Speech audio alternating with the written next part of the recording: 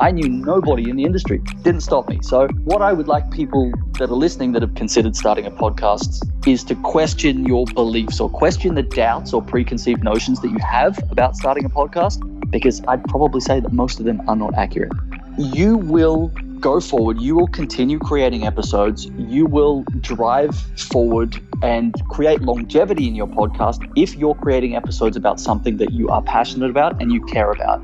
I know that if you put energy into something, or the universe is giving you inspiration to do something, you should do it, because that is leading to potentially something incredible that you can manifest.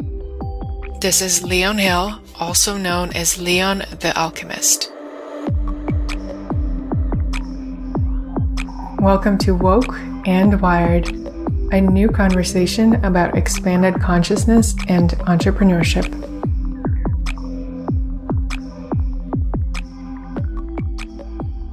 Welcome back to Woke and Wired. I'm your host, Xenia, and today I am recording from New York City. I am attending the Digital Agency Expo and just getting so stimulated around all things digital. I love stats. I love SEO. And I was sharing on Instagram, it's so important to diversify our energy, our attention, and how we invest all kinds of resources into our online presence. Instagram and YouTube, social media is not the be all and all. And having a blog, having a search engine optimized website is as relevant and important as ever. And so is having a podcast. I hear so many people say that they want to start a podcast and then they come up with all these reasons what's stopping you. Are you one of those people? Some of the reasons I hear the most is you don't like your voice, you don't know what niche to fall into, you are not sure if you have time, you don't even know where to begin, and the biggest reason is, it's too saturated. And the truth is, you can always come up with excuses. But if you're being called to do something, you have to honor that calling. You have to take action on it. I have shared before that I have started this podcast after thinking about it for years and finally had the very strong intuitive hit to get an action around it when I took a Kundalini workshop. And I just had a vision. I had a very, very clear vision that it's time and I'm ready and there's no reason for me to postpone this. So I started a podcast, and the kind of connections it's given me, the ways that it's allowed me to grow my business and launch online courses and increase my revenue, it's just been absolutely next level. And most importantly, anytime I record an interview, I just feel so alive and so in the flow. And to me, that's the most satisfying part of it all. It just allows me to talk about things I care about the most with people that I want to learn from, I want to connect with, I want to co-create with. One such person is Leon Hill, also known as Leon the Alchemist. He is the host of the Bioalchemy podcast, and he was my guest on episode 42, where he shared how he made $1 million at the age of 23 by being creative in the digital marketing field.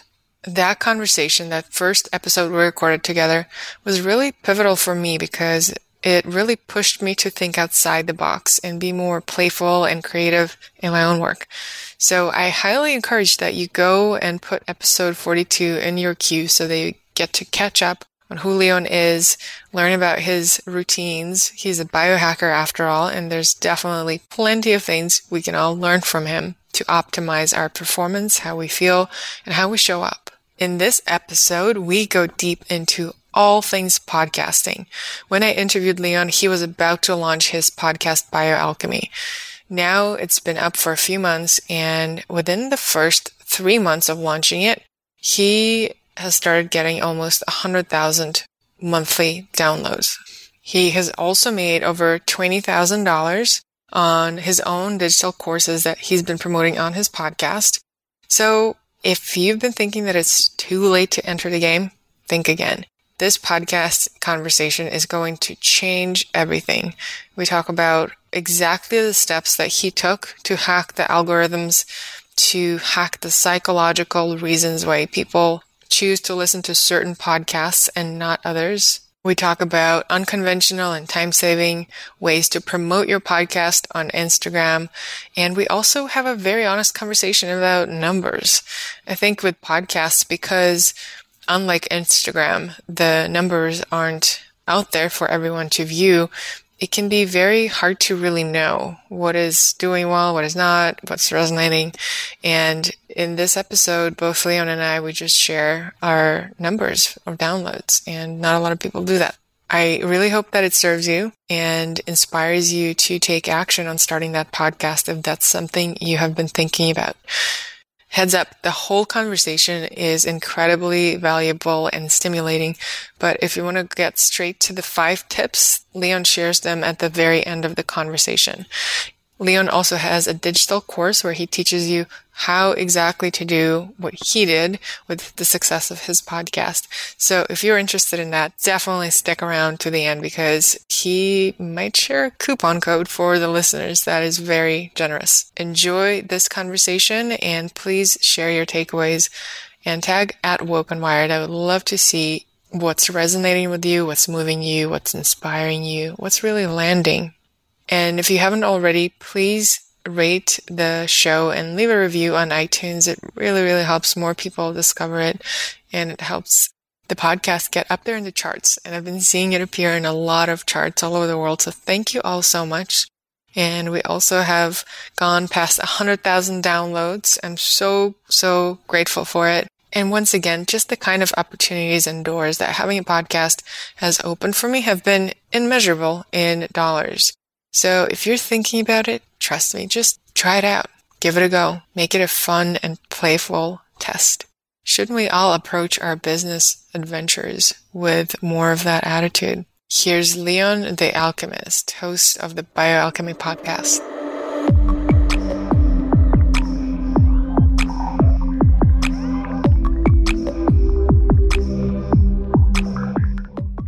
Leon, I'm noticing that since we last talked, you have a couple new things on your Instagram bio, which is the measure of a lot of things in this life, whether it's funny or sad, but that's just the world we live in.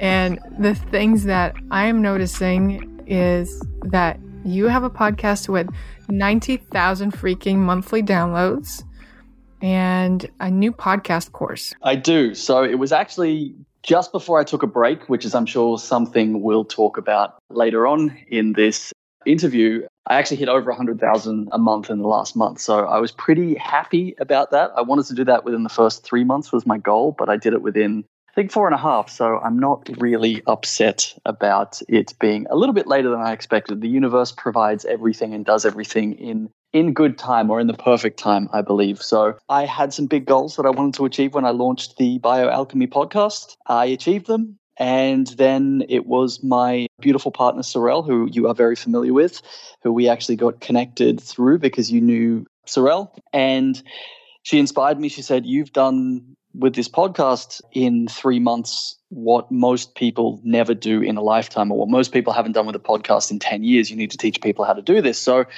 I spent a ton of time building a course, teaching people how to basically replicate or hopefully replicate the exact results that I achieved. And yeah, it launched as we're recording this last week. So I was pretty excited about that going out. So question that I'm personally interested in, and I'm sure that some of the listeners who have their own podcasts are also interested in, does this apply to people who already have their podcast, or does it have to be brand new? Because I know there's some loopholes about getting into the new and noteworthy on iTunes. I would say that probably 80% of it is applicable to people that have an existing podcast. Now, I used myself as an example, as the test dummy. Not that I was using myself as a test dummy in that realm. I mean, I had no intention of creating a how-to podcasting course, but you can think of me as the example of what I teach people in the course, as the crash test dummy of what I did. So I guess from that point of view, part of the story and what I achieved within the first 90 days was with a brand new podcast. Now, in saying that, a lot of the things that did help my podcast succeed were things like finding my own unique selling points, ensuring that I had psychological marketing tactics embedded in my music, in my podcast cover artwork, all of the SEO skills that I built over 12 years in digital marketing, basically everything that I've learned over 12 years. Now, that definitely helped me get into New and Noteworthy, which I achieved in, I think, 13 countries overall. But obviously, that was with a brand new podcast. Now, in saying that, all of the tactics that I implemented in my podcast also are beneficial for anyone that does have an existing podcast to help increase rankings in search, to help increase visibility with branding and all of that kind of stuff. So I would dare say that about 80% of it would be applicable to people that have an existing podcast. I do talk about some of the basics in it. And also, as something that I want to put out there, is the fact that this was my first podcast. I'd never started a podcast before, never spoken on a microphone. The main thing that probably benefited me when it came to speaking is that I formerly have owned a PR agency. So I have coached people on how to speak in front of a camera, how to speak on microphone, how to speak in interviews. So that definitely helped me a lot in starting a podcast. But in saying that, this whole podcasting thing was very, very, very new to me. So if I can do this with the skills that I had in my existing marketing background, then I really believe that anyone else can too. I didn't reinvent the wheel. I just applied what I knew and what I was great at to a different form of media, which was a podcast. So yeah, that was, I think I would say, yeah, again, about 80% of it would be applicable to people with a new podcast. And one of the things that I'm just going to touch on here, one of the things that really drove me to create this course, which I've called probably maybe the best podcasting course in the world, because I try not to take anything too seriously, and I just wanted to give it a little bit of a joke title. But I'm big on doing market research, which I believe everyone should be big on doing market research, regardless of whatever you're doing. And when Sorel gave me the idea to create a podcasting course, my first inspiration in my head was, okay, go and do your research. See who's out there, who's selling guides, teaching people how to do the same thing and all that kind of stuff. So I went out and did, to scope out my competition, to see what everyone else was teaching and all that kind of stuff. So the big problem that I found, which really drove me to create this course, is that so much of the information that is out there, and I bought multiple courses from people that were already teaching this stuff, so much of the information that is being taught about this in paid courses online is out of date. And some of it is 10 years out of date. So I will leave them nameless, but one of the people that I bought a course from, it was almost $1,000 and the information was valid probably 10 years ago. And it's still being taught now. Now, this is someone that obviously succeeded a long time ago in podcasting, but you've got to put it in perspective that 10 years ago, less than 1,000 new podcasts were being created every month in the USA. Today, more than 10,000 new podcasts are being launched in America every single month. So the competition is more than 10 times. Obviously, things have evolved since then as well. So I was really driven to create something that was valid now, that people could use now, that had information that was relevant for 2019, because keep in mind, I started my podcast in February this year, and over-deliver to them and also do it at a price that was considerably lower than what everyone else was selling the same information for. I found that most of, on average, these podcasting courses that were out there were anywhere between $500 to $1,000. I even found one that was about $1,800, and I'm selling mine for less than $300. So I'm a big believer in over-delivering to people as well as doing it at a price that no one else is really doing it at. So, but yeah, really it came down to the fact that I was, and pardon my swearing, but I was really pissed off that there were so many people selling so much outdated information. I was like, dude, I've got to fix this. So I did. All right. I have so many questions and I'm so excited to dive into this. But first, if any of you guys are listening and still wondering why you would want to have a podcast, I'm just going to share from my experience. And then Leon, I want to share from yours, sort of about the intention and what the outcome has been so far.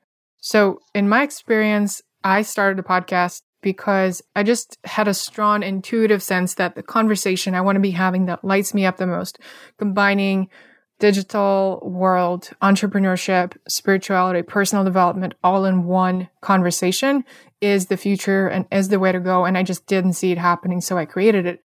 And then naturally it evolved into me teaching social media more, creating a conscious social media program. And if I didn't have the podcast, I don't know if me launching the Conscious Social Media program would have been successful as it was. And so that's one thing. And then I also have been getting more public speaking gigs because of the podcast and just developing such a deeper relationship with all my audiences and also developing insane amount of relationships with other thought leaders, influencers, people that I'm interviewing that otherwise I don't know if I would be able to get access to. And so these are, I would say, top of mind outcomes and intentions that have come out from me having the podcast. And the things that keep driving me to do it is the same reasons. And also recently, to be very frank, I saw that Tim Ferriss did a test where he tried to do his podcast. He tried to transfer it to be listener supported versus sponsor supported. And the test didn't bring nearly as much revenue as he was expecting. So he brought back the ad revenue model. And apparently, first of all his listeners were rebelling because they love his recommendations and they love his advertising because it's so on brand. It's so genuine. And it really does serve as a discovery platform. And I think that's so refreshing in the world of influencers and marketing and ads to hear that people actually do appreciate that when it is done with thorough intention and being picky. And two, I also got to see, because that's information Tim Ferriss shared publicly, how much he charges for ad spaces. Leon, you want to take a guess, or maybe you know? I think it's about $50K an episode, if I'm correct. Wow, very impressive. Exactly. $50K an episode, and you can buy only a minimum of 2 at a time. So, the fact that you can be having conversations that light you up, that create positive impact in the world, and at the same time be sharing products that are incredible and super aligned with what you're doing, and be getting paid $50,000 an episode, I think that's a pretty good reason to continue doing this. I would definitely agree. The thing for me, though, is at the start with a new podcast, which is a big thing that a lot of people don't have the benefit of. I mean, with Ferriss, it's, he has a huge audience. He's got one of the most respected podcasts in the world. If you're starting a new podcast, if you're listening to this and you're wanting to start a new podcast, maybe you've started one recently. I mean, a big hurdle is if you're not very well known, you're going to find it very, very difficult to get a sponsor. Sponsors like podcasts that have been around quite a long time, people that have credibility and all that kind of stuff. And I knew that before starting my podcast. And one of the things that I achieved, which is one of the big things that I wanted to share with people in the course that I created, is that I did over $20,000 in revenue in the first 90 days of launching my podcast. Now, I did that with no sponsors. So what are the other options? You've got things like affiliate marketing. Sure, taking a percentage of another company's product is great. But unless you've got an extremely high ticket product, you may not be earning that much money. And to be completely open and honest about it, in the 250,000 plus downloads that my podcast has so far in 5-ish months, I think the affiliate revenue on a few products that I've recommended to my audience in total was about $900. So that's not much. You can't really live on $900 over 5 months of launching a podcast. So what do you do? What are your other options? Well, the best option, in my opinion, is to sell something of your own. Now, I'm talking about selling a podcasting course right now. You have a conscious social media course. We're both big proponents of selling digital products. And selling digital products, it's been something people have been doing for about a decade, but it's really sort of hitting in the world now. Everyone's starting to do it, and with good reason. Almost all the profit is yours. People are willing to pay a lot of money for someone that has really good advice to give. And that's what I did before launching my podcast. I knew that I wanted to earn a source of revenue from my podcast immediately because, I had costs. Like I was paying a company $1,000 a month to edit and produce my episodes, not saying to scare anyone off that's starting a brand new podcast. You don't have to do that, by the way. It's just, I hate the editing process. I'm lazy when it came to it. So I was like, all right, I'm handing the editing process off to someone else. You don't have to do that. There are so many great apps and programs out there that you can do the editing and mastering and mixing yourself. I just didn't want to do it. Or you can outsource it, but pay much less because there's different price points and you can find people all over the world doing this for you at every price point. Exactly. Me, I found a company in Canada. Of course, you're paying Western prices, all that kind of stuff. So there's a much cheaper way of doing it than I did. So don't use me as an example for that. Don't let that scare you off if you're listening and you think that you can't start a podcast because straight away you've got $1,000 a month in editing fees. Also consider that I was producing 20 episodes a month. I wasn't doing 4. I wasn't doing, 2 or 3 as some people do. I was doing 5 episodes a week. So that's also, just to give listeners perspective, that's another huge factor in why it costs so much. If you're doing 4 episodes a month like your one, obviously the editing costs are going to be considerably less. So, but yeah, basically I wanted to make money from the podcast straight away. So I created a digital product. So I spent about 2 or 3 weeks before launching my podcast creating an online course. It was only sold for $50, but even at a $50 price point, I took in over 20 grand in the first 90 days. So for people out there that are thinking that you need to be selling some high ticket item, that you need to be selling something that's $2,000 and trying to upsell people, you don't really need to be doing that. Obviously, the more downloads that you have, the more listeners that you have, the better you're marketing your podcast at the start, the more people that are going to buy your product, especially if they're interested in it. But don't think there are so many avenues. What I find when I talk to people, I've had so many people since launching my podcast that are asking me about, how did you do it?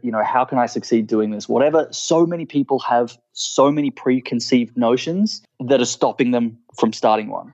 One is how I'm going to make money. They're like, most people only think that I have to get a sponsor. No, there are so many ways that you can earn money from a podcast. I can't edit a podcast episode, or I can't pay someone to do it. No, there are apps like Anchor, which basically produce and master your episodes within it almost automatically. That's not an issue. Oh, I can't interview people, or I've got no credibility in my industry. I've been a biohacker for 12 years. I had no credibility in the industry, though. I was a personal project. It was a passion of mine for over a decade. I knew nobody in the industry. Didn't stop me. So what I would like people that are listening that have considered starting a podcast is to question your beliefs, or question the doubts or preconceived notions that you have about starting a podcast, because I'd probably say that most of them are not accurate. Yes. And I love that we're getting so deep about monetizing your podcast, and that you're so generously, Leon, sharing your numbers, because, I'll be honest too, I did look into possibly doing ads on the podcast. And the brands I wanted to work with wouldn't even consider me because my downloads weren't where they would want them to be and the kind of platforms they're used to working with. And the ones that did want to work with me just seemed too diluting for my message. If I'm going to use this space to talk about something I care about that can monetize, I'd rather, like you said, promote my own product that I put so much love and intention and knowledge into, that I truly believe in, that if everyone buys it, it's going to make a big difference in their life versus some sheets or, I don't know, a superfood. Totally. And I could not agree with you more. And I think another thing to really put into perspective for listeners is that if you're the host of a podcast and you have a listener that's coming back consistently to listen to you, they like you. They like you. They like your message. They like what you're all about. And it's much easier to sell something of yours because that person likes you than it is to convince them to buy something of a third party that you're promoting. Like, you could be advertising another company and it's your recommendation, but it's still not coming from you. People have to realize this, that people are invested in you if they're listening to your podcast. Sure, they're coming for the content. Maybe the people that you're interviewing, maybe you don't even have an interview style podcast. You're just creating solo episodes where you blab on about things that you're passionate about in your life, or things that you've learned, or whatever. But the thing is that people that are coming to listening, they are invested in you. So if you create something that brings value to them, those people are already more likely to purchase that because they have an investment in you. They already have some kind of attachment to you. So people need to give up this idea that they need a sponsor on board to make money out of a podcast. And sure, later on, if that's something you want and something you want to do, cool, bring a sponsor on board. There are so many podcasts that are making big money out of sponsorship, but for the average person, it's not going to be a reality at the start. It may not be a reality for years in some cases. So try and think, all right, this is my issue. How do I fix it? You fix it by providing something that people are willing to pay for. And there's nothing better, in my opinion, than digital products. Digital information products are probably the greatest thing since sliced bread, to use a really, really old terminology.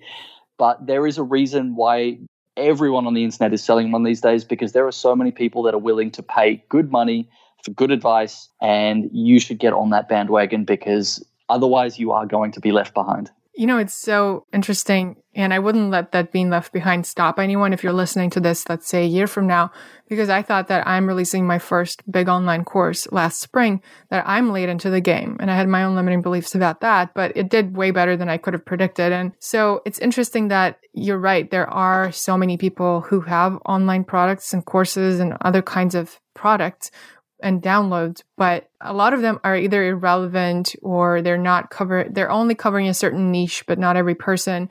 And so there's still space. That's what I'm hearing most of all. It's interesting because there are people who are like the OGs on podcasting who have these online courses about how to make a podcast, but I can totally see how they might be completely outdated if they haven't done something like launching a new podcast in today's landscape like you did. Exactly. And I think people will be very surprised what other human beings are willing to pay to learn. Now, there are some podcasts out there that have such freakishly narrow niches that you wouldn't even expect there is an audience for it. And I mean, but not only that there's an audience for it, but a huge audience of people that have been waiting for this kind of content. I mean, let's take YouTube as an example. I stumbled across a YouTube channel the other day about knitting, and I think it had 3 or 4 million subscribers on it. And I mean, like, sure, there are tutorials for knitting all over the internet, but it's not exactly a small niche. But the fact that there are 3 or 4 million people, and this channel had half a billion views, I think, on knitting. The thing is that you don't need to be creating a podcast as well about what everyone else is doing. Find something that you love. And this is one of the things that I really talk about deeply in my course, regardless of whether you're selling an information product or creating a podcast to sell an information product with, you will go forward. You will continue creating episodes. You will drive forward and create longevity in your podcast if you're creating episodes about something that you are passionate about and you care about. If what you see on the internet is, okay, the biggest podcasts in the world are Joe Rogan and Tim Ferriss, and you go, okay, so to succeed, I need to do that. No, you don't. And probably one of the most important things in why I succeeded with my podcast is I didn't do what everyone else was doing. One, I took something that wasn't a professional skill of mine, which was biohacking, which was a passion of mine for 12 years, and I turned that into a podcast. Everything told me that if I ever wanted to start a podcast one day, which I'd been thinking about for years, is do a marketing-related podcast, do a podcast related to digital advertising, because that's what I'd been doing professionally for 12 years. But if I did that, if I started a podcast like that, I think I would have gotten bored of it very quickly. Sure, that's my core set of skills. Sure, I love it. But I don't see the content creation process as something that is work. Like, I've actually really fallen in love with the content creation process of creating podcast episodes, and that really surprised me. And the biggest takeaway from that was the fact that I loved the industry. I loved the content that I was talking about. I loved the content that I was interviewing people about. So that's a big thing. You don't have to start a podcast necessarily in something that's a traditional business industry, but the fact that there's a YouTube channel of people that are willing to pay millions of people that are subscribed to knitting, if you have a passion about something quirky, weird, strange, chances are you can make a podcast about it, and chances are you will be able to sell an information product related to that. Now, continuing on to the unique selling points thing, one of the big reasons I succeeded in the biohacking world is because I did what everyone else wasn't doing. And this is one of the big critical keys that I think led me to succeed so fast with my podcast. And just so people can understand, we've thrown out a couple of figures so far, but I want to give the most hard and fast figures. So the first 90 days, I did over 100,000 downloads. First 90 days, more than $20,000 in income. Over 600 5-star reviews globally, new and noteworthy section in 13 countries, including my home country of Australia, which was pretty damn amazing. So I achieved some really, really big stuff, just so people can, understand that stuff. Now, the big thing that I think was success is that I figured out unique selling points, and I figured out a way to do what everyone else wasn't doing. And people need to understand this. If everyone else is doing the same damn thing, you are not going to stand out.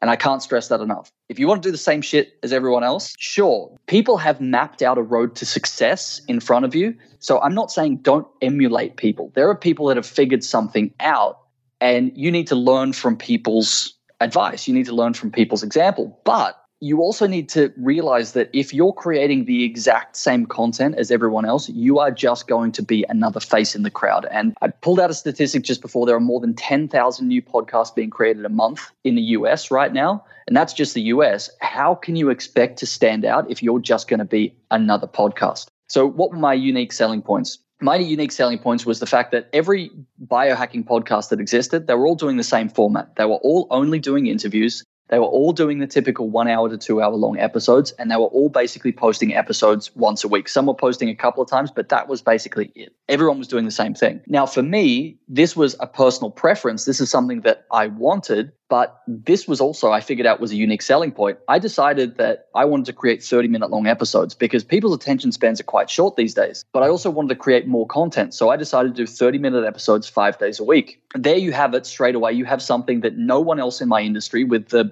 24 or so biohacking podcasts that exist, straight away I was doing something that made me stand out that no one else was doing. The second thing was, and not to crap on my industry, but biohackers have a habit of talking about health in an extremely technical way. And what I find that it does is it alienates a lot of people. And I think it's a little bit wankerish to an extent, but everyone wants to sound really intelligent, throw out, health terminology and make themselves sound like they know the most about this industry. So, but what I found is that the average person that's trying to get their foot in the door with biohacking or learning how to control their biology or get healthier, if you start talking about mitochondrial damage and start talking about like really in-depth statistical scientific studies on the human body, it goes over most people's heads. And I find that alienates a lot of people. If someone's trying to talk to you about something and you don't understand a word that's coming out of their mouth, your brain just shuts off and you become kind of disinterested. You need to sort of have a base knowledge. So the other thing that I tried to do is explain things in a way that almost everyone could get some value out of it. Okay, here's something that you can do in your life. Here's how it's going to benefit you. Here's simply how to enact this into your life to get healthier. Here's how to get better sleep by doing this one thing. So I tried to make it more accessible for the average person, as opposed to, bringing on scientists and asking them super technical questions. When I did have people like stem cell researchers on, I asked them pretty basic entry-level questions that for me, I knew the answers to already. But for the average person listening that I was trying to reach, most of it were things that these people hadn't had an idea about. And this really helped me also attract a listener base. The other thing that I tried to do that was a unique selling point for me is that I didn't create the same type of content every week. So my Monday, Wednesday, and Friday episodes were interviews, but then my Tuesday and Thursday episodes were solo episodes where I gave people in a 20 to 30-minute episode tips about things like really simple, take it to the bank, actionable tips that people could set up in their own life. So you want to sleep better, drink some apple cider vinegar and honey before you go to bed, because that helps your liver produce glycogen, which gives your body the energy that it needs when you sleep, instead of your body cannibalizing it from your muscles, which is bad. And people start doing this. So this is another thing that really made me stand out in my industry. So find out what everyone else is doing in your industry, whatever industry that you choose, whether that's, Winnie the Pooh or marketing baby or alpacas. Knitting. Baby alpacas, which I saw on your Instagram story today, which was cute as hell. But whatever you're choosing to do, find the thing that you're passionate about and create a podcast about that. You might have 10 listeners at the start. Sure, we all have to start somewhere. But also, if you're going into an industry where there's any competition, don't do the exact same thing that your competitors are doing. Because when it comes to starting out and when it comes to gaining some traction, if you're just like everyone else, people are going to go, okay, I can listen to this guy who's been around for 2 years or 10 years or whatever, and I already like his content, or I can listen to this new guy who's doing the exact same thing. I'm not going to listen to the new guy. So do something different. Give people a reason to listen to you in your industry as opposed to everyone else. Yes, I agree with all of that. And, one of the things I would add to it is, it's so true when you are releasing just one episode per week. I go to check on some of my favorite podcasts, and if that week's episode doesn't speak to me, I probably won't even check on it for a month or more. And so the fact that you have 5 different episodes every week, I think it just gives more touch points and opportunities for people to connect with it. And the fact that they are shorter too, it makes it more accessible. So if it might not be number one topic you're interested in, but it's a little bit interesting, you might still listen to it because it's not going to take up an hour of your time. And I can see how all of that strategically, all these steps that you just shared in unique selling points work from action standpoint. The thing that I really want to understand, Leon, is for most people creating podcasts, from what I've seen, the podcast is one of the things you're doing. It's something that supplements your maybe website or coaching or public speaking, consulting, whatever that is. For me, it's certainly one of the things I'm doing. And when it is such, I don't know how I would, for example, create 5 episodes a week. It sounds like the way you do projects, and correct me if I'm wrong, you take on creating a podcast. You do that full time as like a burst of energy. And then you take a break. And during that break, you create a podcasting course. So you go full in on one thing and you don't stop. Then you take a break, you move on to the next one.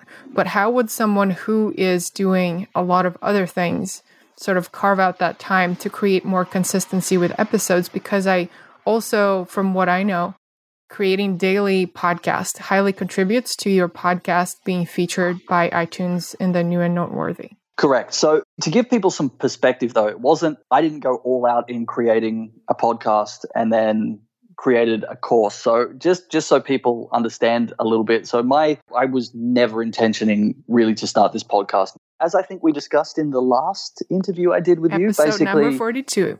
Episode number 42. I didn't know that, but I'm glad you brought it up. Basically, at the end of last year, I'd been working in the music festival industry for 6 years. So I owned a digital marketing agency that served about 40 major music festivals around the world. And I just wanted to get out of the industry because the industry wasn't serving me anymore. Everyone functioning on drugs and alcohol and no sleep. It wasn't what I wanted around me in my life anymore. So I got out of the industry. Now, my aim is that I was 30, how old am I now? I'm 34. So I was 33 when I got out of the festival industry last year. And I really hadn't had a long extended break since 2012.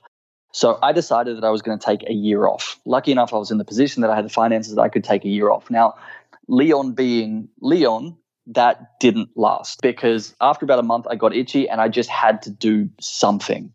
I had all the meditation and working out in the world wasn't serving me anymore. I had to do something. And again, Sorel, my YouTuber girlfriend, she said, you're so invested in this biohacking thing you've been doing for a decade. Maybe you need to share this with the world. And I was just like, and she's like, start a YouTube channel. I'm like, no, YouTube is just not for me. And she's like, why don't you start a podcast? And I was like, that's a damn good idea.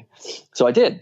So I was lucky enough to be in the position that I had nothing else to do. So people need to put this in perspective as well. Not that after I recorded an episode, I spent 7 hours promoting every episode. It wasn't like that. Basically, once I had the episode out, I posted on my Instagram story and that was really it. But I had the time to create 5 episodes a week. Now, what happened is when I took a break, so I know this is a big thing that we were going to chat about, is that I haven't released an episode in the last, I think it's about 7 weeks now. And it was kind of like a forced break. I believe that the universe gives us signs and we either listen to those signs or the universe forces us to learn a lesson. And that's what happened in this case, is that I was going so hard with recording my episodes. And keep in mind, even though I've released, I think, 86 episodes at this stage, because I was doing 5 episodes a week, so it didn't take me long to accrue that number, I was, in my spare time, the only thing that I was really doing was working out, meditating, eating some food, and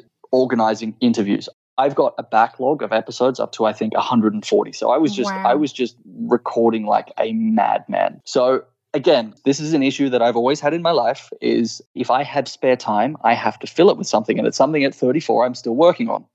It's not the healthiest trait, but it's part of the flawed human being that is Leon that I'm continually trying to work on. Now, what happened is that I got a little bit ill. And I didn't listen to the signs. And it was just after I started creating the podcasting course. So Sorel gave me the idea. My plan was to take 1 week off releasing episodes so I could film and edit this course. The course is huge. It's like 77 videos, but I filmed it in 2 days, edited most of it within a bit over a week. But what happened is the week off, it was like the universe was telling me, you need more than a week off. I got a little bit ill. I didn't pay attention to the signs. Then I got a bacterial infection, which led to a chest infection, which led to a leg infection, which led to me taking 3 different types of antibiotics. And this is going completely off topic, but just to give people, I wasn't planning on taking 7 weeks off my podcast. And then 3 weeks or 4 weeks later, after I decided to take all this time off, basically a very close family member died. So every single time that I was about to dive back into it, the universe gave me a signal you need to chill the hell out. You need to take some proper time off. So it's been 7 or 8 weeks since. Now, for me, creating the podcast and the course that I released, so the course I should have released 6 weeks ago, because that was my plan, to take a week off, produce the course, and then get back into episodes.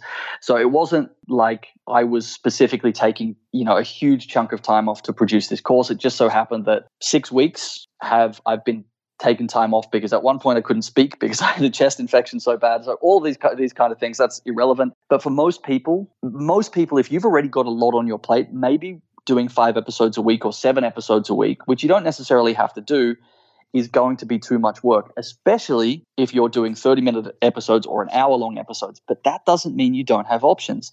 There are podcasts out there that are 1 minute to 2 minutes long. Really? There are apps like Anchor that enable you to literally create an episode on your phone. And this is the other preconceived notion that a lot of people have, that you need $2,000 worth of recording equipment and all this kind of stuff. Sure, I have great Rode mics, but that's because I'm an Australian. My girlfriend's Australian. She's an influencer, and Rode sent us a bunch of really expensive gear that we didn't have to pay for. In saying that, I've heard some podcasts that blew my mind, that when I found out they were recorded on an iPhone headset with an iPhone and then edited within the Anchor app. And I was like, how did you do this? So it is possible to create, if you want to create a short episode, like if you have an idea, if you've got a ton of information to give to the world, don't think that you need to have some hour-long drawn-out episode where you explain every single concept.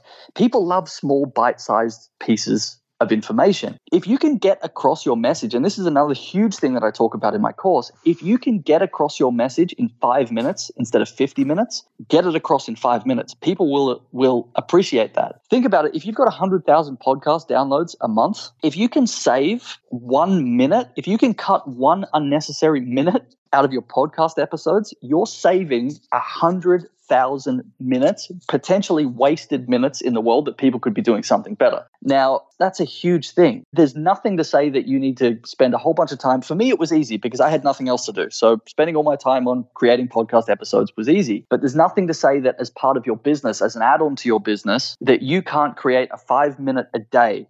I mean, and creating 5-minute episodes 7 days a week, you could do a daily podcast where you release a 5-minute episode 7 days a week that you record on your phone, that you don't do a ton of editing on it. And that's the other preconceived notion. People are like, you need an intro, you need an outro, it needs to sound amazingly produced. You don't. If your message is good enough, people will listen. There are some terrible Instagram accounts. There are some terrible YouTubers that still get, I mean, look, PewDiePie, he's got 100 million subscribers. His content sucks most of the time. His content sucks on purpose most of the time. Who is that? I don't really know. PewDiePie is the single biggest YouTuber on earth. So he's got 100 million subscribers. And his content is on purpose bad. He on purpose makes it bad. And he's the biggest YouTuber on earth. So don't think that you have to have the greatest content that you get your message across. If you are starting a podcast as an add-on to your business, think about, okay, my time is very limited. How can I create content that is going to be valuable for people, that they can consume in the shortest amount of time possible, that I can create in the shortest amount of time possible? That would be my recommendation.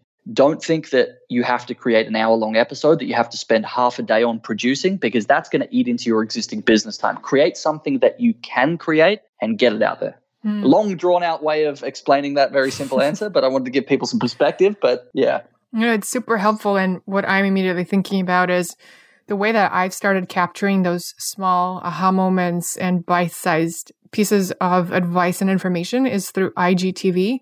So I think each one of us has the freedom to choose what our platform is. And it is helpful to choose one and put a lot of your eggs in that basket. Or if you want to just hit it all and you have enough help and time, you know, I'm thinking maybe for my next IGTV, I just hook up a mic instead of just recording it plain and make that a podcast episode as well. There's always options. And then maybe I set up a vertical camera and a horizontal camera at the same time. And maybe that goes on YouTube too. And I don't worry too much about, you know, all the details of it looking perfect, and I just get it out. Exactly. And another one of the big fears that people have about setting up a podcast as well is that so many people are like, well, I'm not going to be good on a microphone. I'm going to hate the sound of my own voice. Newsflash, we all hate the sound of our own voice. Everyone hates to say it. The first time you hear yourself recorded, you're like, damn, that's me. We're so critical of ourselves. Not a single person in the 250,000 plus downloads that I've had so far, not a single person has messaged me, emailed me, tweeted me, commented on Instagram, has said, I hate the sound of your voice. Not one. So, and I hate the sound of my own voice. So if no one's saying it to me, no one's going to say it to you. You also don't need to have perfectly produced content. It's just, you can sit there and think about all the reasons why you're not starting a podcast for the next year and still not start a podcast. Or you can just go and create some content if you have something valuable to say, or if you just want to do it for fun. I mean, there are podcasts where it's just two friends in a room just talking crap to each other, and people love it. People love hearing a conversation. It's just, you're never going to like your content the first episode you create. It's never going to be perfect. And that's the thing. Whether it's YouTube, whether it's anything, the first article that you write, the first blog post that you write, the first course that you create, all of that kind of stuff, it's never going to be perfect. It was a big thing that even though this is the second course that I've created, my podcasting course, I said the first module that people read is, this is not going to be perfect. You are the first people to have purchased this course. You're the first people to go through this course. Please tell me if something's wrong. Please tell me if there's a spelling mistake. Please tell me if there's something you would like to be explained better. Please tell me if there's a video in the course where I say that something will be mentioned in the comments below and it's not. And already there's 2 or 3 people that have bought the course that have emailed me and said, there's this, and this. It's not going to be perfect. Nothing that you do is going to be perfect. You're a human being. We're not perfect creatures. Just create something and get it out there. When one of the best things that you can do is not be perfect, is to make mistakes. And people will tell you what you're doing wrong and then learn from it. The worst thing that you can do is create a piece of content and then not take in the feedback from people. If someone tells you that, your content is great, but, I think you could get this message across in 30 minutes instead of an hour.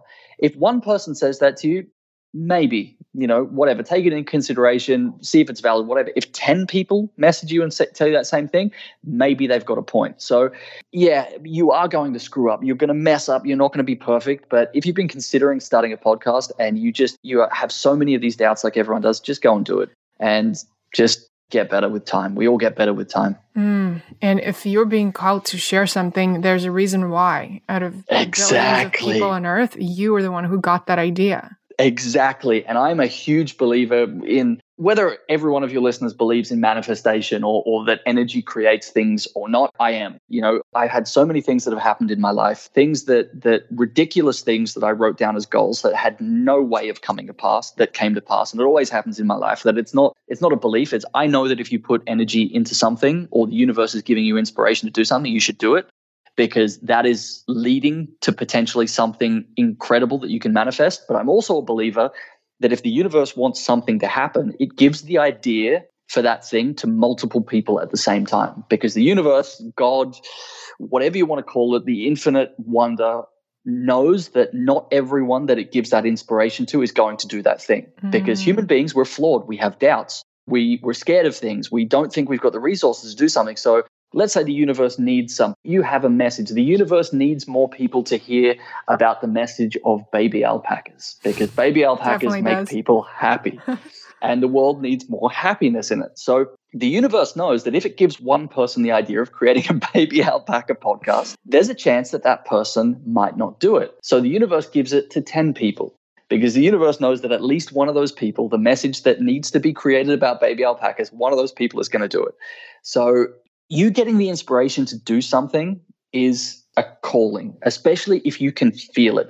We all get ideas. We get 1,000 ideas or little notes, messages in our head all throughout the day. Not every one of those things, I believe, is an inspiration. Some of it's just programming. Some of it's just memory coming up. But if you have an idea and it sparks something in you and it makes you go, whoa, or it feels good, or it gets your adrenaline rushing, or it makes, goosebumps come across your skin, you should do that. You should at least take some steps to seeing if that thing could work, because that's a message that you need to get out. And chances are it could lead to something big. It could lead to you leaving your day job. It could lead to you creating a completely different income stream that you couldn't have imagined. It could lead to you having soul nourishment because you're getting something out in the world that's changing people's lives. Whatever it is, yeah, if you've got a message that you can feel in your bones that you need to get out. And that's one of the reasons I created my podcast, because, I've been one of the healthiest human beings in the world. I mean, I'm 34 years old, and if I shave my beard, I look like a 12-year-old kid. Like, I'm aging super well. And this is like, if I can help one person or a few people in every city in the world change their health for the better, so they wake up every day feeling better, performing better, that gives them the energy to do something, to make changes in the world. No one's going to go out and make a change in the world if they're scoffing down burgers and feel like shit and they've got no energy to do anything. But they are if they're waking up and feeling physically, mentally, and spiritually driven, which they do by changing their body, mind, and soul. And so for me, this was a huge thing. Is I had this information. It wasn't about to make money, but then my business side kicked in and said, you need to create a course to sell as soon as your podcast launches so you can, not be losing money. But the biggest driver for me is, one, I had time. And two, I had this wealth of knowledge of being a biohacker for 12 years, but, basically most of my life, because my mum was always feeding me herbal concoctions and weird things ever since I was a kid. But I just knew that I had to get out that in the world because it was going to change people's lives. And if you have some skill set, some knowledge to anyone listening out there that you think can make an impact or just make people's day, if you've got stories to tell that you can get out there that you think will make people's day, that isn't just soul crushing entertainment that so many people are filling their lives with, then that's also a great thing too. Right. Well, first of all, my sister gave me this idea this morning to install a glass cube on the alpaca farm and do all my video recordings from there with alpaca grazing in the back. That sounds like the greatest idea for podcast video or any kind of video background that I've ever heard. They are the most ridiculous looking animals, but they're also the cutest looking animals at the same time. And so soft. I don't know what it is about them. They look ethereal. They look like something that's not even created on this planet. They look like aliens, absolutely. They definitely do. Maybe that's what all the aliens that came here and built the pyramids on basically every continent on Earth, they also left us alpacas. Hello, Graham Hancock. So, yeah. The thing that you kind of briefly mentioned that I want to bring attention back to is that both the idea for the podcast and the course, your partner, Sorelle, she really championed for you to create. So I think we can't skip over the importance of whether it's a partner or a friend or a support network or a mastermind program, just keep surrounding yourself with people who are going to make you think bigger. Exactly. And one of the things that I love about Sorelle more than anything is that she's the only partner that I've ever had that is as driven as me. But the thing that I love about her the most, and whether for better or for worse, she always enables me to see things that I'm not seeing, which is why she's such an integral part of my life. And whether that's a flaw that I have that I haven't admitted, whether that's some bad programming that I haven't started to overcome, whether that's a negative habit that I've held on to or created, whether it's just me not fulfilling part of my highest purpose, or whether it's giving me an idea, something that I could potentially do that I'm just not seeing. She's the greatest gift in my life to enable me to grow and become a better human being, because she's not shy about telling me the truth. And I really, really encourage human beings to have at least one person in your life. Lucky for me, it's my life partner, the human being that I get to spend almost every day with, although I haven't seen her in 2 weeks and I won't see her for another 2 weeks because I'm in LA and she's in Australia. But have someone in your life that isn't afraid to tell you the honest truth. And you might think that, oh yeah, my partner, my girlfriend, my boyfriend, my spouse, whatever, my friends, my family, they always tell me the truth if I'm screwing up in some area of the life. But I'd ask you to challenge that, because so many people, we have a habit of not telling the complete, honest truth, even sometimes when it can be hurtful to people that we love. And just like I'm a big believer in that, if you have a fear of doing something, like you have a fear of starting a new podcast, you have a fear of going to talk to that person or whatever, I always believe that the greatest things are behind things that we are, the greatest challenges, the greatest growth are behind things that we are personally scared of doing.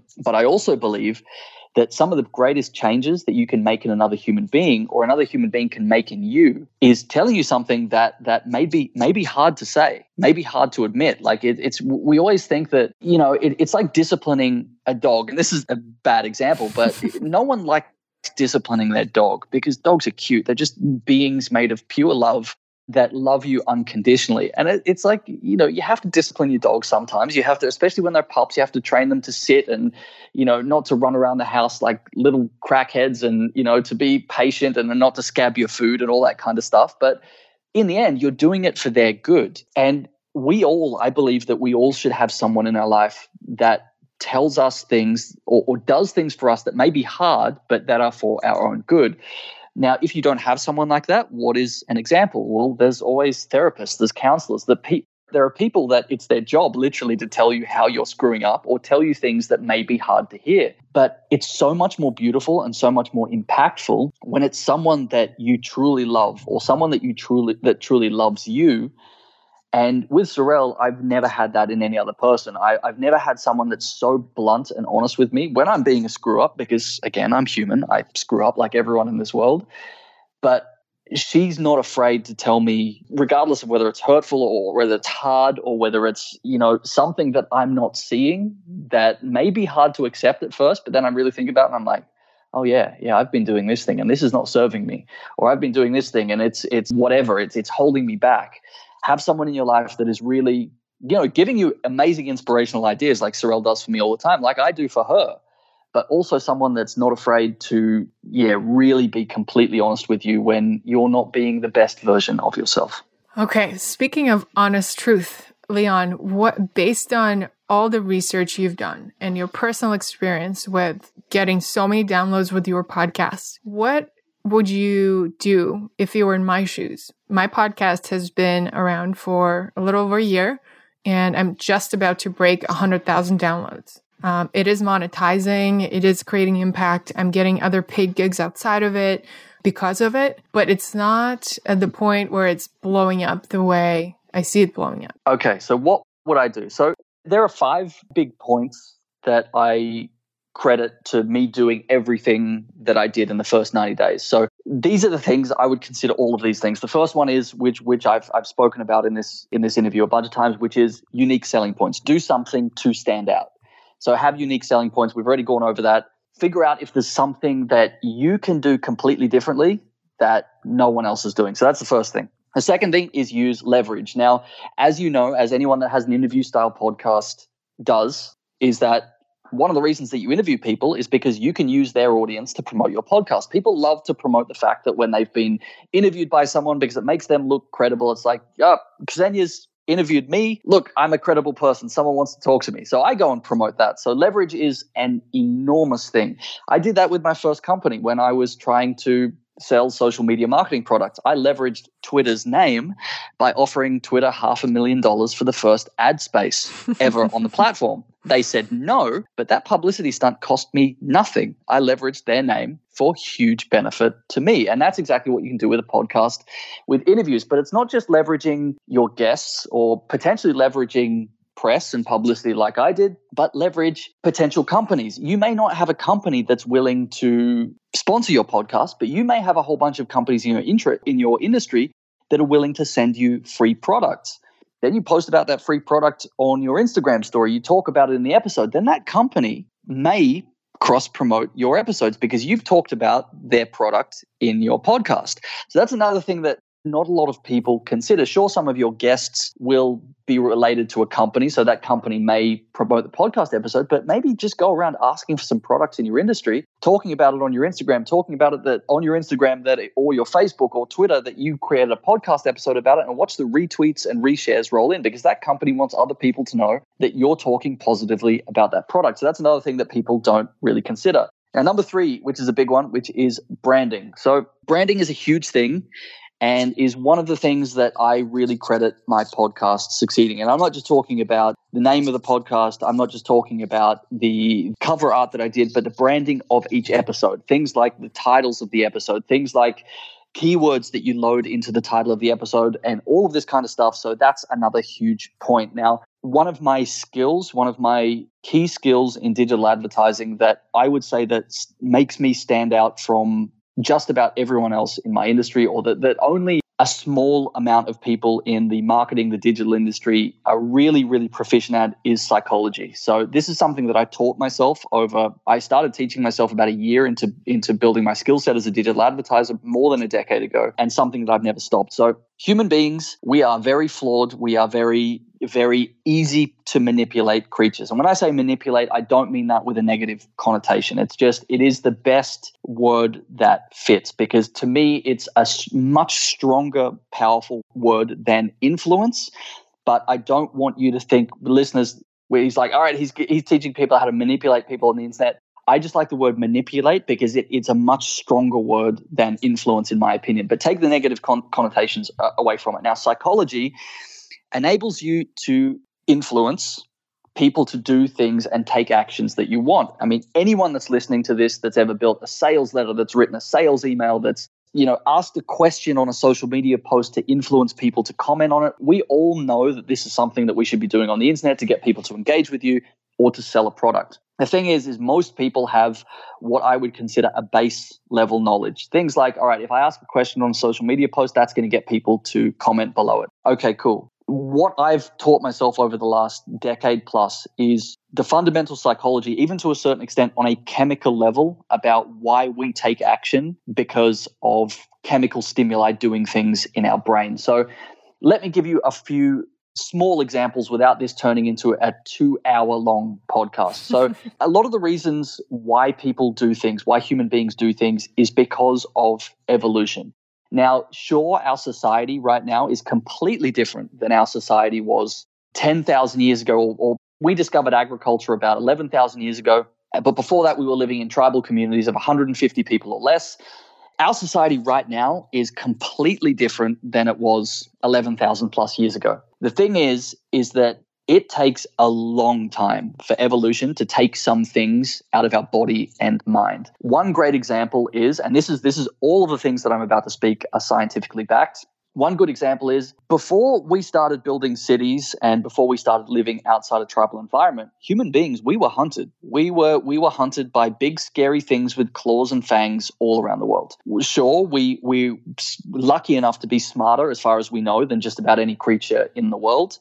You could argue that whales have languages that are infinitely more complex than the human language. So that's another tangent that we could go on, that they're potentially smarter than us if we're basing it on language. But the simple fact is that we used to be hunted. There are some psychological triggers that are built into our brain that are part of our fundamental wiring that are still related to when we were hunted.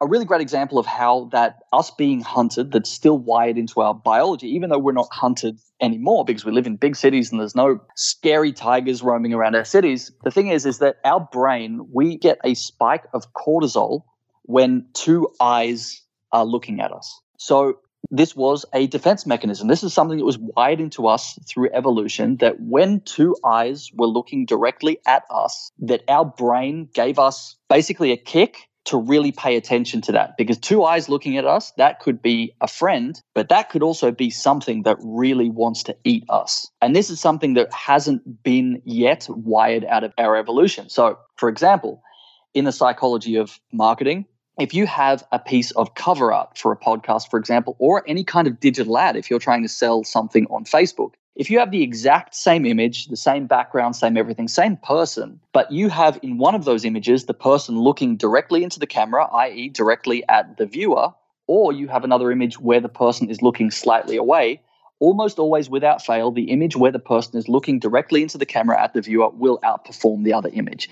And this is simply because our brain is wired to take notice of that image more than the other image. So this is an idea of how psychology can really play into really boosting your advertising. Now, there's almost an endless way of going down this, but a lot of this is really rooted into science. For example, there's no better color to make your podcast cover art than yellow. Reason being is because yellow is the most stimulating color to the human brain. More fires in our brain when we see something that is primarily the color yellow. So if you really want to make your podcast stand out in a crowded field, if someone searches for, let's say, photography or marketing, and there's 1,000 podcast cover arts that come up, if you want to stand out, make your cover art primarily yellow or something on the yellow spectrum, which I didn't make mine yellow, but I made mine bright, vibrant red, which is on the yellow spectrum. So yellow is the best color, red and orange secondary to it. So this is the reason that I've had clients pay me tens of thousands of dollars. I've been flown around the world by companies like Audi, by Volkswagen, by the United States Marine Corps, by who else? ING Bank, the government of Korea. I've consulted with some of the biggest entities in the world. And the reason when people ask me, what makes me stand out from anyone else is because I understand this. This is something that I've taught myself more than a decade how to do.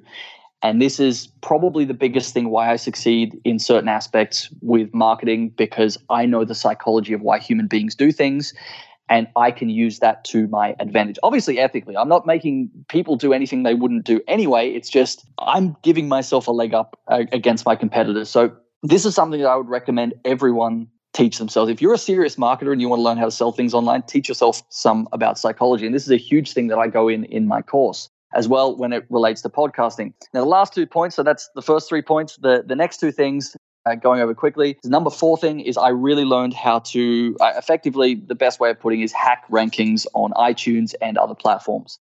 Now, this is done by keyword loading the episode titles of your podcast. This is by keyword loading your descriptions. This is by doing things like changing every single tiny description related to your podcast to have certain keywords in it.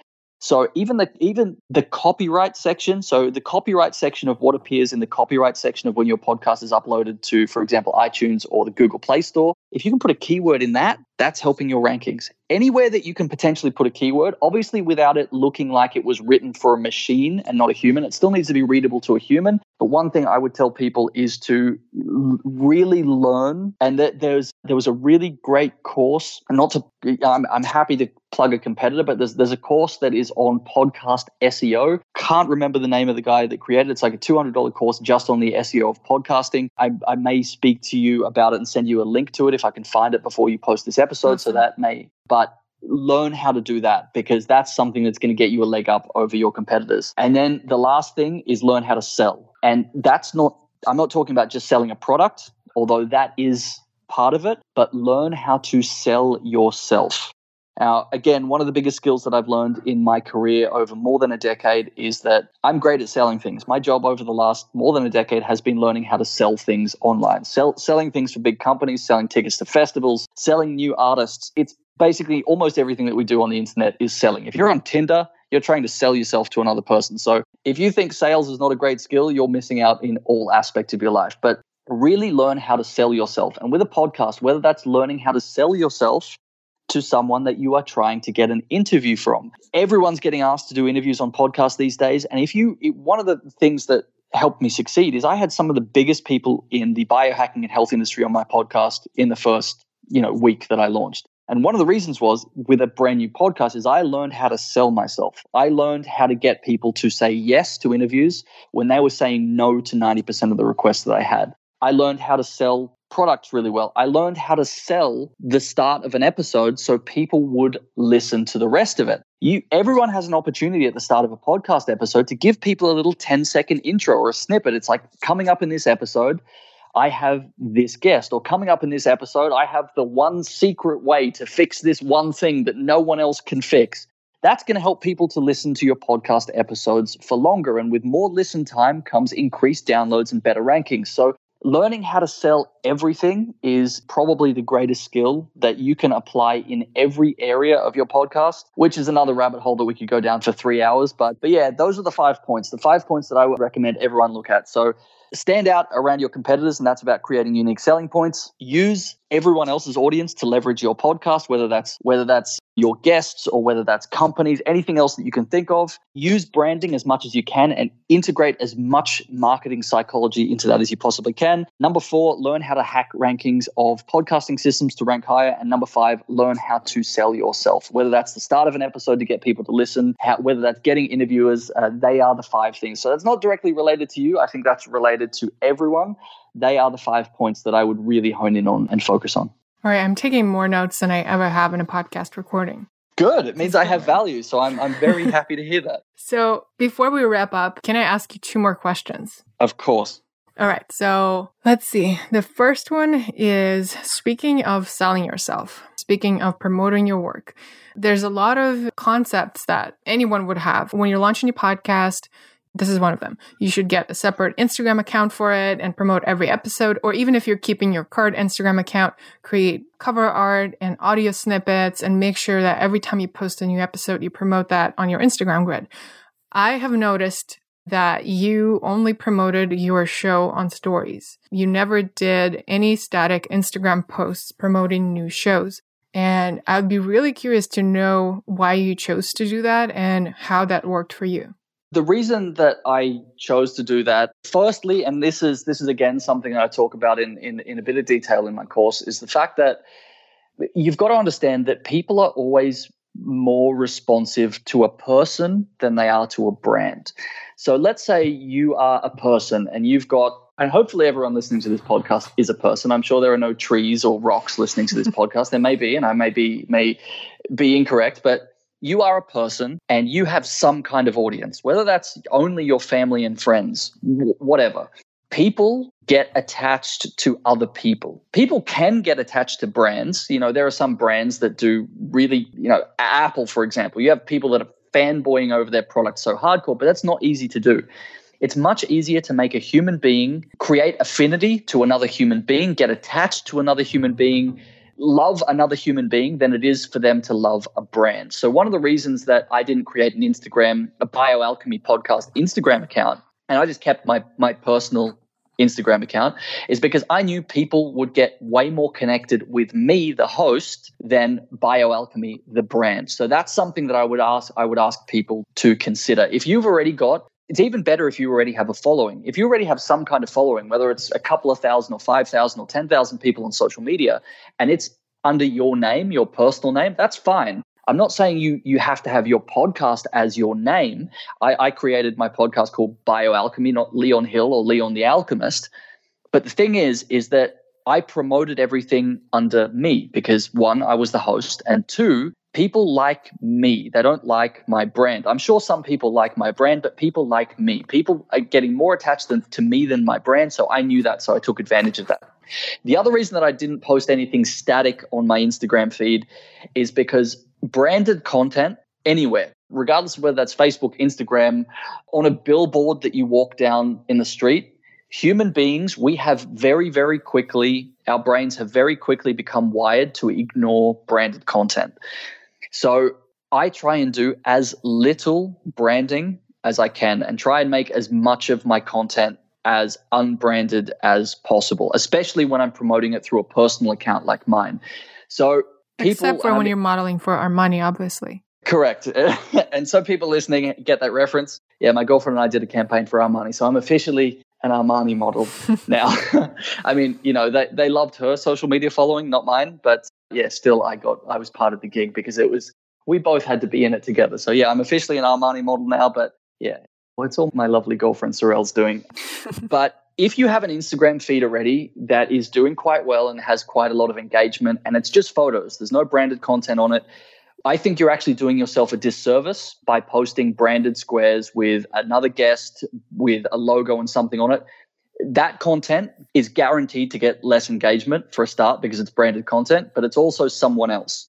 So I was really against posting someone else's face on my Instagram feed. I was really against posting branded content on my Instagram feed where I hadn't already done that. I mean, my engagement on Instagram is about 10 to 15%, which is extremely high, and I didn't want to water that down. So that was my philosophy for doing that. I mean, if you look at any of the biggest influencers in the world, and I'm not a huge influencer, I don't consider myself an influencer with social media whatsoever. I am with a podcast, but not on Instagram. I've got 11,500 followers. To some people that's huge, to other people that's not. But if you take any of the biggest Instagram influencers in the world, there is no branded content on their timeline. Now, I'm not saying that they don't do paid content. For example, my girlfriend did a campaign with Porsche, the German car company, or Porsche, if you're pronouncing it properly. My Austrian mother would be very saddened if she heard me pronouncing Porsche incorrectly. But they do branded content, but the product is in it. But it's not a brand. There's no logo. There's no designed template around it because people know that no one is going to engage with that content. If your content, in my opinion, if you've already created an Instagram following or a following anywhere and none of your content has had branding, none of it's looked like a billboard, then I think you're doing yourself a disservice by starting to do that. It's fine on Instagram stories. If it disappears within 24 hours, then I'm more okay with it. But if your feed has been just images and no branded content, and then you start doing that kind of stuff, I think you're doing yourself a disservice. Now, let's say you do a partnership with a guest that says that agrees to do it only if you post something on your Instagram feed. Okay, figure out a way of, first, you're in the position of power. You don't necessarily have to do it, but if you really want this guest and they say something like that, not that it's ever happened to me, I'm just putting a hypothetical out there, figure out a way that you can do it without putting it in some kind of branded square, without it looking like a billboard. A photo of you interviewing the guest, if you're doing it locally, that's great. A photo of the guest looking like they're just hanging out somewhere without any branding or logo on it. There's always a way of doing it without it, I guess, screwing up your timeline. There's a reason that the biggest Instagrammers in the world do things a certain way because it works. So emulate that and it will help you succeed. So that was, my big reasoning behind it. And it seemed to work. That is so refreshing. Okay, so you keep bringing up Sorel, and I want to ask you a question that some people who haven't listened to episode 42, where our first conversation happened, or followed you for long enough, and don't know your story and all the work you've put into it, they might just discover you through Sorel and think that, well, maybe your podcast is so successful because Sorel is successful. So tell me the truth so that people don't have room to make up stories about what role Sorel and her success played in the success of your podcast. I would say, completely honestly, 5%. If I had to give it a figure, I mean, Sorel was one of my guests on my very first episode. Not very first episode, very first week. So the first 5 episodes that I put out. You know, of course, I was leveraging my guest's audience like I would encourage everyone else to do. Create content that your guest is going to want to share to their audience. And of course, my girlfriend wanted to be on it talking about minimalism. So of course, she promoted that on her Instagram stories and stuff like that. But so that definitely helped. And then I think since then, Sorel's maybe mentioned my podcast 2 more times in total. Now I can tell you completely honestly, her episode is by a long shot not one of the most downloaded episodes of the podcast, not by a long shot. So for a lot of people that are thinking, yeah, my girlfriend has 500,000 people on her Instagram and 800,000, 900,000, I don't even know the numbers anymore on YouTube. She's done extremely minimal promotion of my podcast. And the fact that there are many episodes out of the 80-something that I've posted so far of people with much smaller audiences that have done much better than Sorel's one. I mean, hers is in I think probably the top 15. But the thing is like, if she'd had that much of an impact, if her posting her episode, I think twice on her Instagram story and then mentioning my podcast 1 more time on her Instagram, you'd assume that people were going to go there and listen to her episode. And it's just not the case. And the spikes that I've seen in downloads as well, I mean, it's okay. But for example, a really great example is that Sorel launched a podcast, I think last year at some point. She produced 2 episodes. It's not really a secret, but she is going to get back into it at some point soon. But when she promoted one of her episodes, I'm not going to share the exact numbers because I don't think she wants me sharing her numbers with, I'm sure she'll do it at some point. But when she promoted her episodes, the episodes that she actually recorded of her own podcast on her Instagram story compared to the episode where she was interviewed on mine, the downloads that mine got was maybe less than 10%. Oh, wow.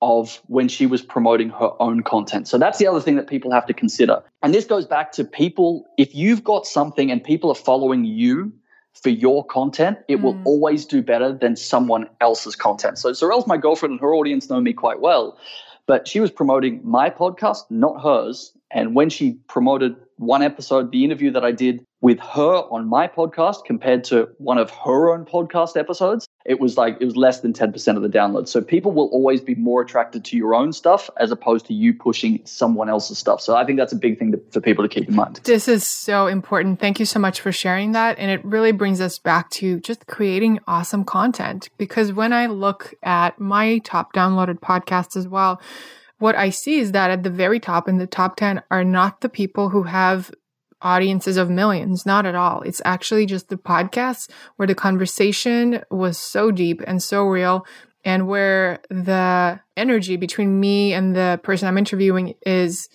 so present and so vibrant that people just feel like they're in the room with us.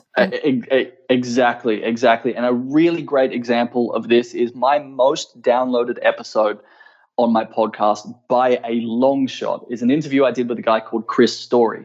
Now, I want to reference something that I said before. If you feel like that you've got something to say, or the universe gives you inspiration to say something and it lights that fire inside you, then you should do it. And by the same token, if you really want to get a piece of content out there or interview someone that mostly relates to your audience but doesn't quite, but something about it just tells you like, dude, I've got to interview this person, then you should do it. And Chris was a great example of this. So Chris is a biohacker, but he talks much more about spiritual concepts than he does the physical. Now, I hadn't really shared an episode like that, and I think Chris's first episode, I've since done 2 with him, was I think in my first 30 episodes. And the part of me was a little bit hesitant about recording it and releasing it, but I wanted to do it. That was the thing. It's like Chris is he goes down the rabbit holes of, some of the most spooky, esoteric, some people would say conspiracy theory stuff of the body, mind, and soul. Okay, I'm going to be listening to this today. Yeah, he's so interesting. And this podcast episode, I released it, and Chris has a very minimal audience. Not very minimal, but he's relatively well known in the biohacking world, but no one outside of that would really know him. But his episode was immediately within, I think, 4 or 5 or 6 hours, my most downloaded episode, and has continued to grow and is still by a long shot my most downloaded episode. So if there's something that someone you want to interview, or a message that like, even if it doesn't 100%, and I'm not saying go off on a huge tangent, because you also have to give your audience to a certain extent what they expect. If you're doing an alpaca podcast and suddenly you start releasing episodes about, I don't know, spiders, your audience is not really going to respond to that. But if it's slightly different than what you've done before, it's okay to test. Like you can llamas.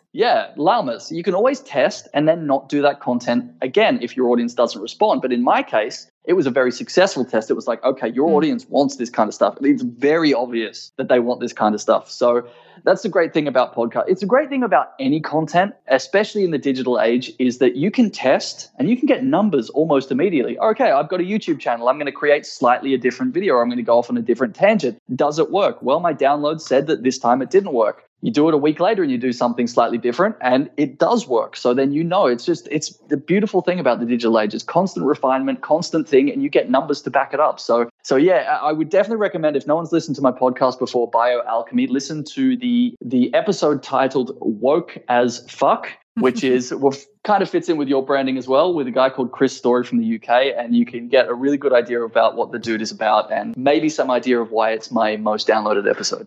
I'll be listening to it today while I'm gardening. Amazing. So, Leon, first of all, I love how alive you are with ideas, and I'm so grateful for how generous you are with sharing them with me, with my listeners, and I'm so excited for your course. Where can people get it? So people can get it by going to the short link pod.ax. So that is pod.ax.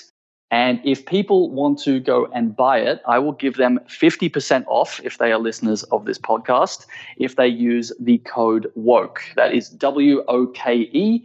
There won't be an expiry date on it. So if you want to go and get it and you want to go get it at a half price, I definitely recommend you should, if you've ever considered starting a podcast, or if you have a podcast, and you will be able to get it and use that discount code at pod.ax by the time this podcast episode goes out. Well, guess who'll be getting it today? Well, you'll be getting free access to it, so you won't have to go and buy it. Thank you so much, Leon. Thanks again. I'm so stoked to share all of this with my listeners and continue watching what you are sharing with the world. Amazing. Thank you again. So good to talk to you. Bye-bye.